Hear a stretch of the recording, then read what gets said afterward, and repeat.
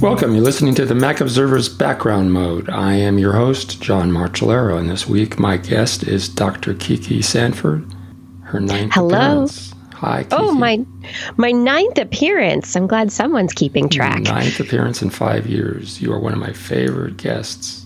I love getting to come here and talk with you about science and technology, and it's all the fun stuff in my world. Yeah, I think the listeners enjoy it too. I pick out things from your recent shows that I think are interesting. But for the listeners, first I want to read your introduction, glorious as it is. Dr. Kiki Sanford is a neurophysiologist with a PhD from the University of California. Early in her career, she obtained her bachelor's degree in conservation biology, a field that covers animals, their environment, and how humans impact them. Today, she's a very popular science communicator and creator and host of This Week in Science, the podcast and radio show.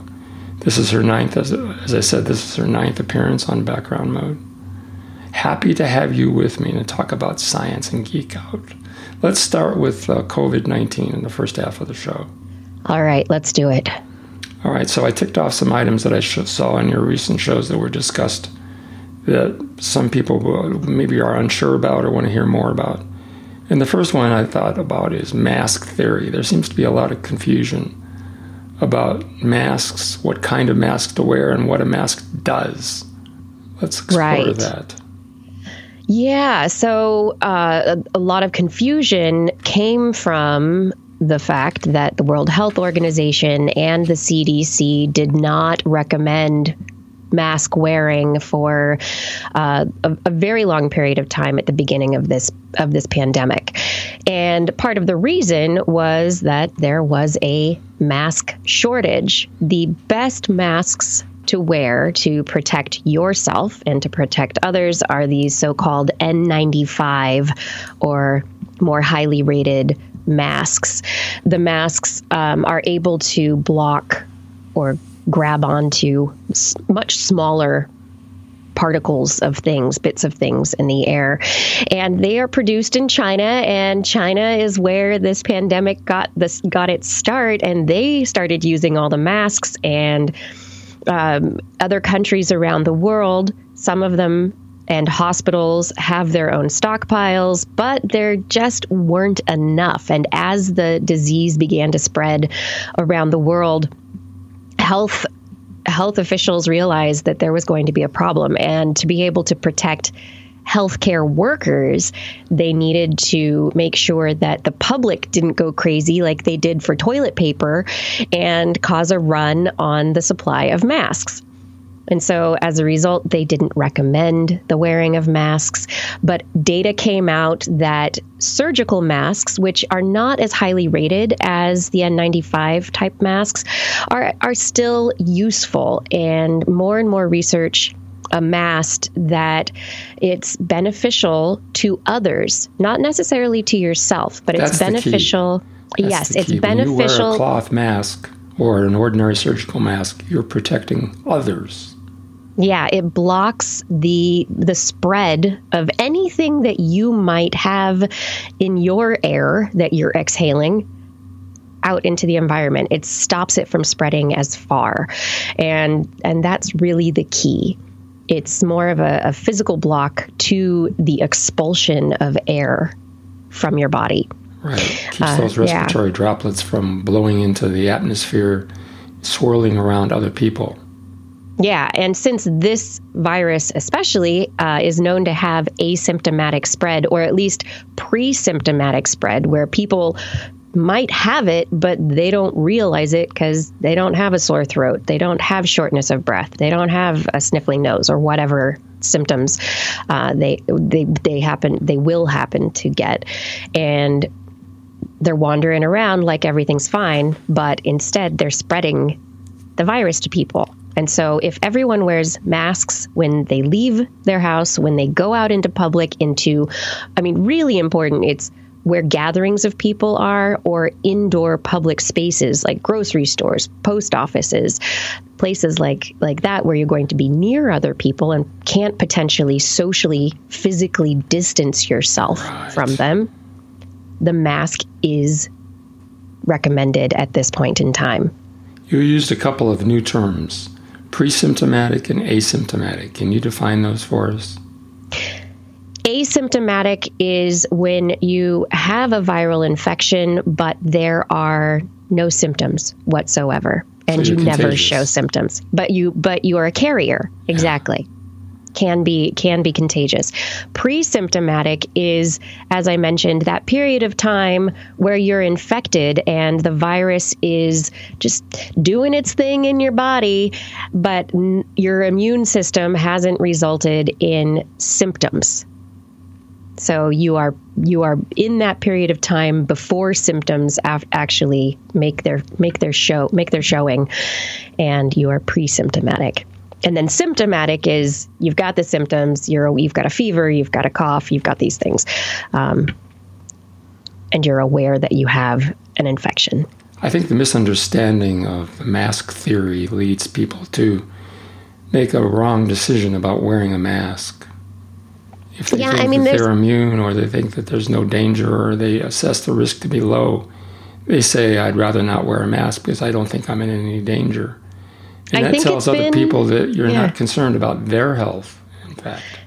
And I think this is a problem with the communication surrounding this virus. A lot of it came from not knowing whether this virus had an asymptomatic spread for a while. We really were uncertain about that for quite a while. Mm-hmm. And that led to people not really thinking about that period of time. And everybody, I'm not going to say everybody, but a large number of people are not thinking about that potential that they might have a virus that they are accidentally spreading to others. They're more likely to think of getting the virus from somebody else. And so if we turn that perspective around and start the conversation around, okay, you don't know if you have it or you don't.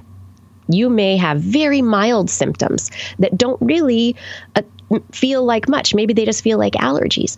But you really have no way of knowing whether you have this virus or not until you get tested. And you couldn't get tested for a long time unless you were severely symptomatic. Wouldn't it be nice if there was like a at-home test kit where you could get the results in 60 seconds, just put a swab in your mouth or something and put it into a little box, and it comes back and lights up and says yes or no. It would be so great. Be so great, because then you'd know if you needed to be careful about infecting others. And companies have been developing these tests. They've been trying to come up with tests that are specific and sensitive, that can let you know quickly whether or not you have the virus. But we really haven't been able to get to the point where it's easy to get tested here in the United States yet, which is really unfortunate. Yeah. Another article you wrote about referenced was the value of lockdowns. It's becoming pretty clear now that lockdowns really, really help. And yet, I can't discern any difference between the strategies and practices in Europe and the United States. But Europe is on a steady case decline, and the United States is not. Do you have any insights into what's going on there? People are hypothesizing that it's because we are not engaging in as much physical distancing, that people are that there's been such miscommunication or disorganization of communication. Our country has not had a very solidified communication plan around how to respond to the virus in the last month at least, since about the beginning of May. And since mid-April, there's been a push to reopen, a push for people to go back to work. Our country does not have a healthcare safety net like Europe. Much of Europe does. And as a result, there is people, not just the government officials, but people want to go back to work so that they can pay their rent, their mortgages, feed their families. They're wanting to get back out there, but there hasn't been a consistent set of instructions on how to approach that safely here in the United States. I don't think that we've done a great job in telling people to wear masks, to physically distance, to use good hygiene. It is, and that is part of the problem. We also have political aspects in the country that lead people to not really respond well to being told what to do, and so there is, and between the different states, there have been different responses, because the federal government kind of left it to the governors of states to lead how each state would respond. And so it really depends on the politics of those places and those people as to how the messaging has happened. Yeah. We're seeing that now, like about 20 states are on the increase and about 20 states are on the decrease. It's interesting.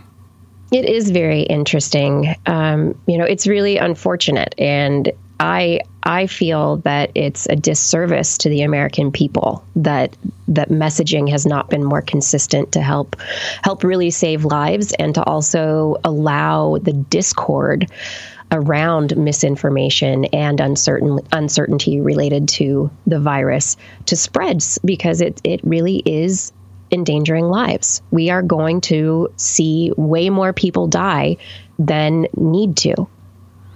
But there are so many unknowns, too. I mean, when you go state by state, there's different economic conditions, different food supply, different cultural habits and patterns, different commerce, different economic groups, different diet, different blood types maybe.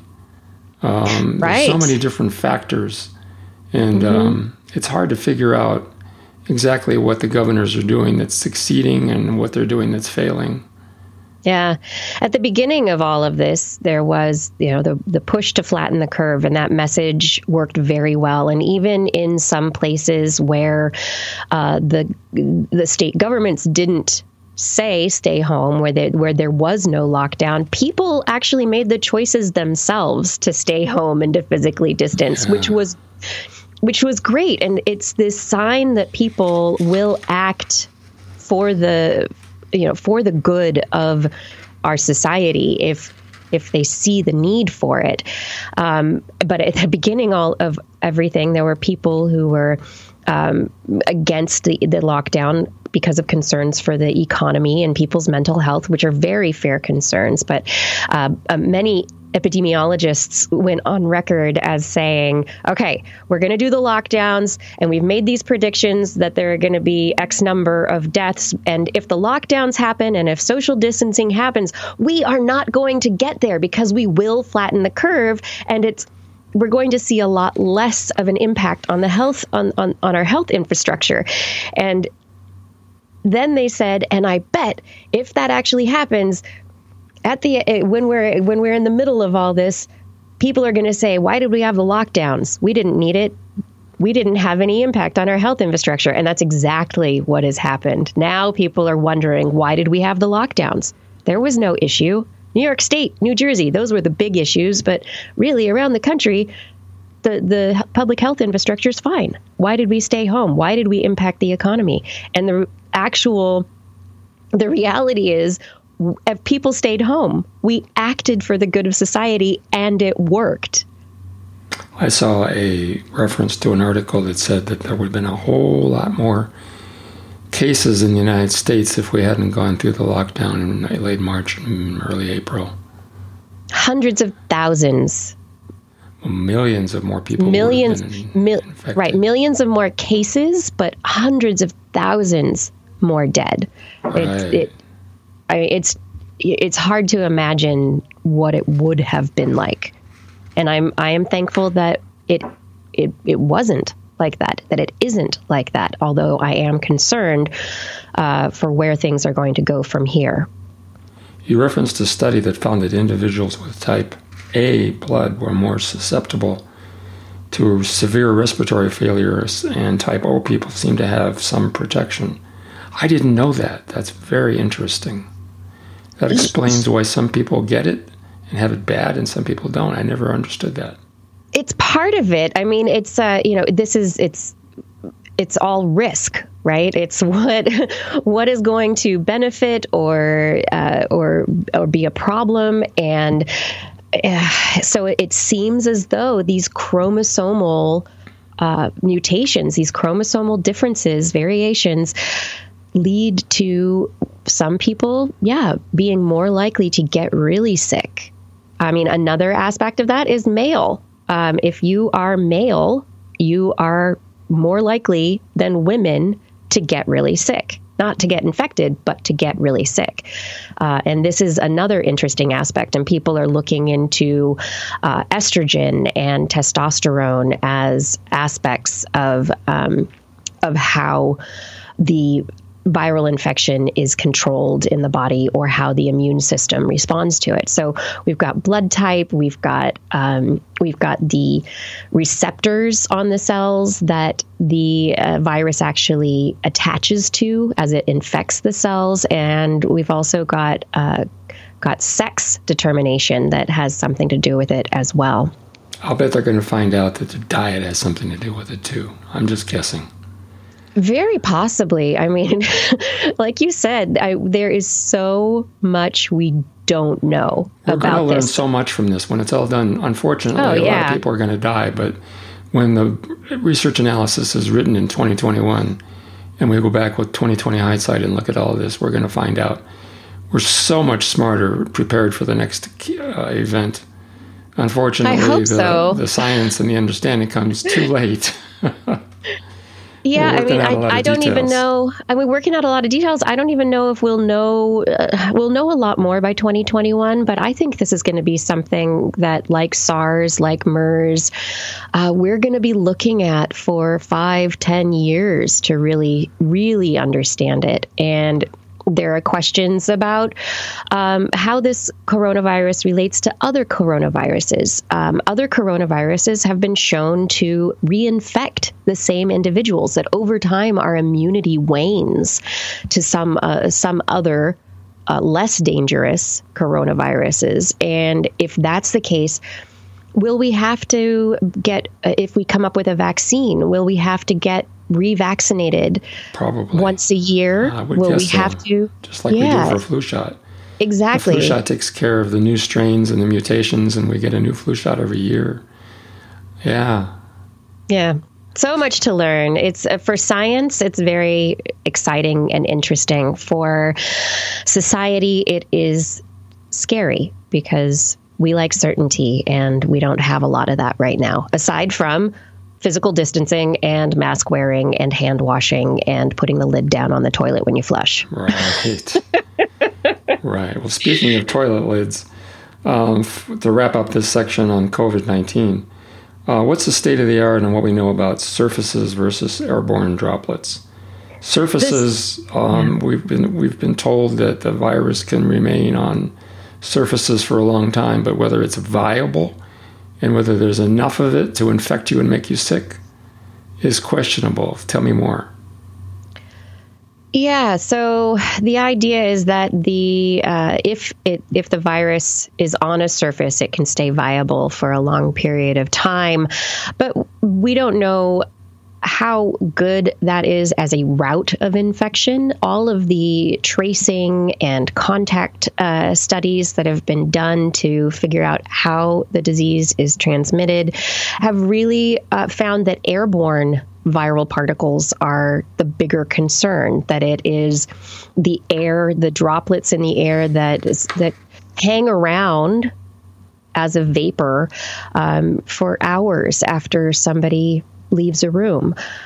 So really airborne stuff is the larger concern. Indoor areas and the air in them are more concerning to the health professionals than surfaces. That's not to say surfaces shouldn't be cleaned. Surfaces can still get dirty and can harbor viral particles for very long periods. But the CDC and the World Health Organization have come out and said, you don't have to worry about your mail. Don't be so concerned about, letters that you get in the mail. Amazon boxes packed by who knows who, though. Right. You don't know. But if you can think about, how many people have potentially touched that box, and did you really get the 2-day shipping, or did you let it go? Did you wait a bit and let it come over a week? If you used the ground transport as opposed to 2-day shipping. Yeah. Maybe it's been a few more days since somebody touched it. Forget the rush shipping. Let it stew. Yeah. Give it some time, and then you don't have to worry about it so much. All right. Well, that's it for COVID-19. We've come to the end of the first half of the show. I'm chatting with Dr. Kiki Sanford, and we're going to take a commercial break right now. We'll be back in 60 seconds, folks. Stay with us. Today, our sponsor is Linode. Linode helps you design, develop, and deploy in the cloud. You can build dedicated CPU, distributed applications, hosted services, websites, and CI/CD environments. If it runs on Linux, it runs on Linode. Linode is focused on simplicity, service, and value. Built using the most up-to-date hardware and a next-generation network backbone, Linode allows users to comply with in-country data protection requirements while taking advantage of all of Linode's technology and tools. The goal is to maximize the benefit you receive from your cloud by making it cost-effective to deploy robust compute, storage, and networking services that meet your ever-changing performance needs. Featured are a native SSD storage, a 40 gigabit network, and industry-leading processors. Pick from any of 10 worldwide data centers. And pay for only what you use with hourly billing across all plans and add-on services. 24/7 live customer support is always just a phone call away. You'll be able to deploy, maintain your infrastructure simply and cost-effectively. Plus, Linode's tools make it easy to provision, secure, monitor, and back up your cloud. To learn more, visit linode.com/BGM. That's linode.com/BGM. All new customers receive a $20 credit. Thanks, Linode, for being our sponsor. We're back. I'm chatting with Dr. Kiki Sanford of This Week in Science. So in part 2, I want to ask you about some things that you discussed on your show and your webpage that caught my interest and fascinate me, as they always do. The first one is birds and long childhoods. Apparently there are big-brained birds with long childhoods for the babies, and that seems to do some good. Yeah, so this is a really interesting perspective on cognitive development and brain development in animals. The idea that some animals may have longer childhood developmental periods, similar to our own species, where kids are kids for a very long time under the care of their parents.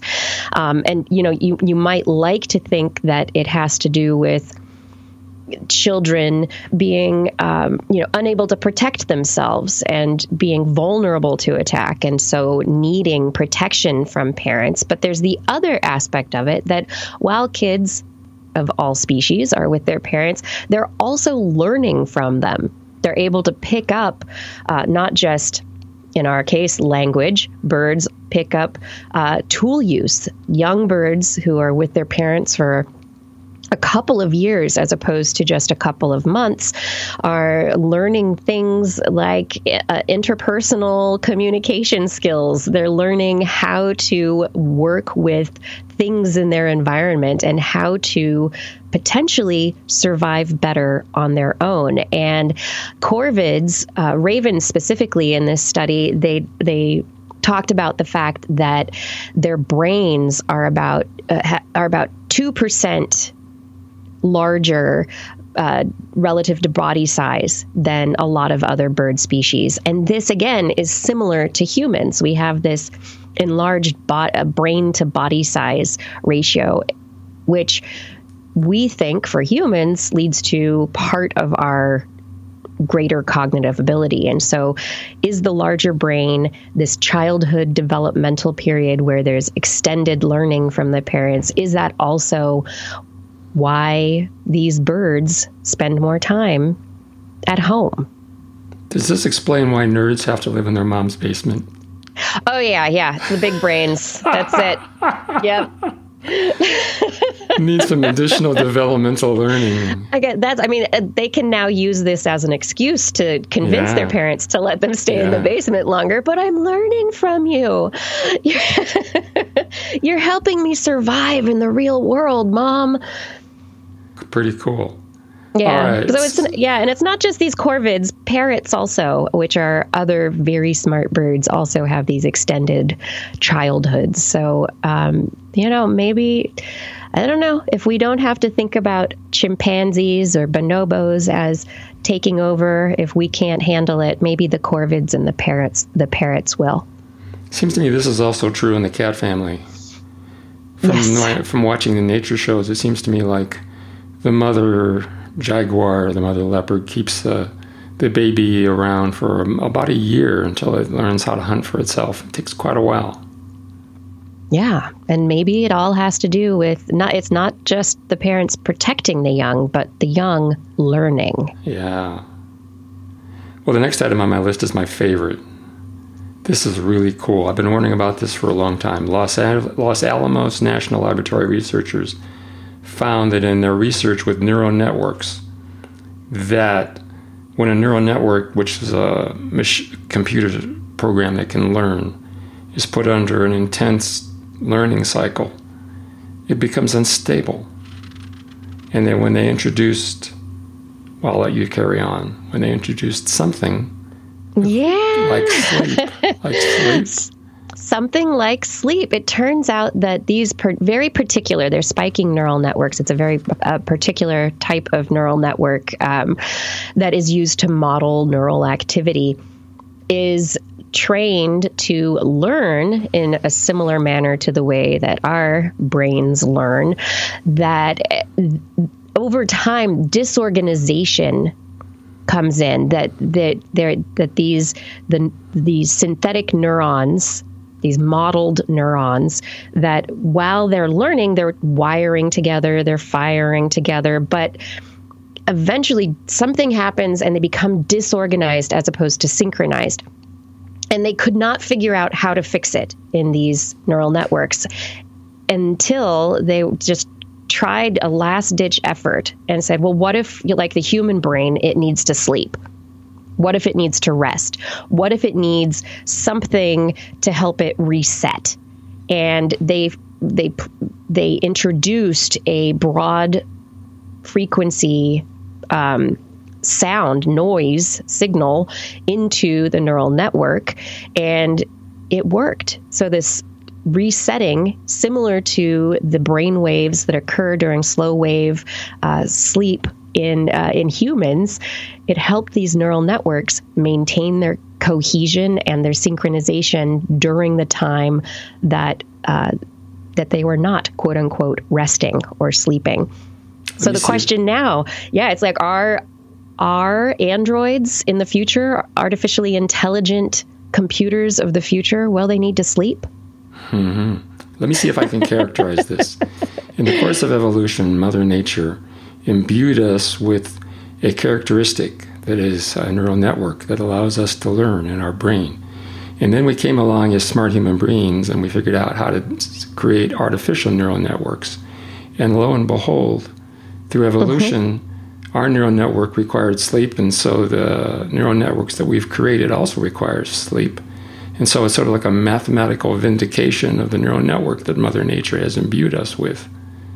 Yeah, it seems to be. Yeah. I think it's it is. I mean, a lot of the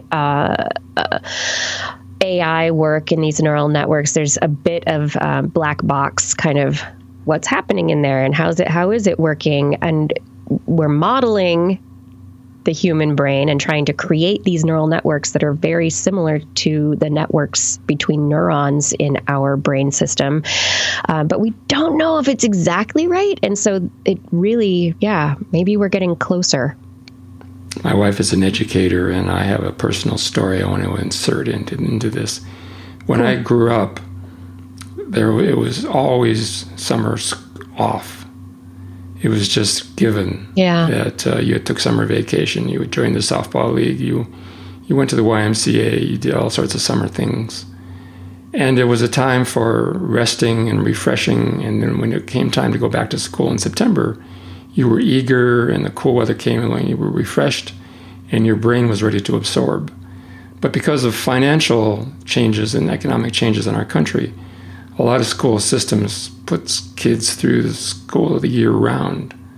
And just like sleep, there's no opportunity for the body and the brain to get away from school and to get sunshine and exercise and to have that reset and that neurological refreshing. That's my theory. And so I've always held that it's a bad idea to put the kids in school year-round. I know it solves the daycare problem, but I think it's a bad idea physiologically. That's just my theory. End of subroutine. I think not just kids. I think we all need time to reset. I think those glorious European 6-week vacations. Exactly. I have to say, there's a certain side of, American exceptionalism and hard work that it kind of I don't know. I think we're doing things wrong. Yeah. We need more vacations, everyone. We need more reset. Our brains, we work hard and there's a lot of stress involved in everyday life. And if we only give ourselves sleep, is that enough? What other ways can we find to reduce that stress, that chronic stress? Skiing. Yes. Standing on top of a mountain, blue sky, pushing down the mountain. Beaches. You don't think about your work. Yeah. Yeah. Let's move on because we're running out of time. All right. One of my next favorite ones was fast radio bursts and missing matter. This has been a puzzle in cosmology for a long time. We've thought that there was matter in the universe we could not account for due to gravitational effects, and we haven't been able to find it. And so this missing matter has been a problem for 30 years. But a recent research study using fast radio bursts has apparently solved the problem. Tell us about that. Yeah, and when we're talking about matter, we're talking about the matter of the stuff we can see, not the dark matter, not the dark energy that makes up like 95% of the universe that we cannot see. But the missing matter that we're talking about is the baryonic stuff, the stuff protons and neutrons. Yeah, and we have been looking for it, but what we can see, we're still off in our calculations. And we've been like, where is it? It's got to be here somewhere. And over the last 10 years, we've been doing these surveys of the sky, and we have discovered that there are these energetic webs between galaxies, between stars. This kind of, it is kind of like a webbing that holds everything together. And we thought, well, maybe there is matter in there. And this study used fast radio bursts to confirm the idea that the matter that we're missing is just really dispersed out in space. We haven't detected it because it's like 1 or 2 atoms in like the average office space. So it's such a small difference. It's hard to use conventional methods. Yeah. And these radio bursts, though, travel through the matter. They become dispersed in a certain way that you can detect. Yeah. It changes the spectrum. And the researcher kind of likened it to how sunlight gets separated in a prism. So because the sunlight is kind of separated by the bending of the glass through the prism, it's very similar that dispersed matter changes the way that radio signal reaches us. I think it's so cool. The universe presents us with a mystery, and then the universe presents us with the physics we need to figure out the mystery. That is really cool. Yeah, and so we're not missing that matter anymore, but we really still need to figure out about that dark energy and dark matter stuff because we still have no clue. Yeah. It is. I want to close with one final item that intrigued me because I'm a cat person. So the article was, dogs appear to have a desire to save their owner from trouble. I believe that, even though I'm a cat person. You put a cat in the back of a pickup truck, come to a red light, and the cat's going to jump out of the pickup truck, head into the woods and say, see ya, take care of yourself. I don't know about that. Well, cats don't seem to be as concerned about their owners as dogs. I agree with that, but a recent study has confirmed that it's apparently innate to the dog's DNA. Yeah, so a new study looking at whether or not dogs were interested in saving their owners from a box found that not all dogs want to, but about a third of the dogs were distressed by the distress of their owners. And what this means is that the dogs have a desire to help their owners, and that the dogs actually understand that there is something that they want that needs to be done, that their owner is asking for help. And you see that in TV shows all the time, where the dog leads the rescuers to the injured owner. What's that, Lassie? Yeah, that's right. If they did the same study on cats, they'd probably find it was 1% of the cats who had an interest. The rest of them were going, "Hey, you're not going to feed me? I'm going to head out." Yeah, and I think that's one of the interesting things in this study is that they gave the dogs option between here's a box with food and here's a box with your owner in trouble. What are you going to do? But there were more dogs that wanted to protect and save their owner than wanted to eat the food. So I think that's why a lot of people find dogs to be a better companion, because they're more connected to their owner. They're more interested in pleasing the owner, and they're more aggressively affectionate. Yeah. And, with any study, this is, a bunch of different dogs. They probably put out an advertisement for people with dogs to come in, and who knows how connected the owner and that dog were, whether the dog was raised from a puppy, whether it was a rescue, whether the owner had, adopted it, how nice the owner is to the dog on any occasion. What's that relationship? And if dogs are as socially attuned as so much research is suggesting, I think that also is really going to play into these kinds of results. Yep. Well, we're going to have to leave it there. I want to thank you again for joining me. Time has gone so fast. We've covered so much material. Thanks for joining me again. I enjoy having you on the show all the time. I always have fun joining you too, John. Thank you so much. Tell the listeners how they can contact you if they wish. They can find me at Dr. Kiki, DRKIKI, on Twitter. This Week in Science is my podcast, which you can find at twis.org. Great. Folks, you've been listening to John Martellaro and Dr. Kiki Sanford on the Mac Observer's Background Mode. We'll see you again next week.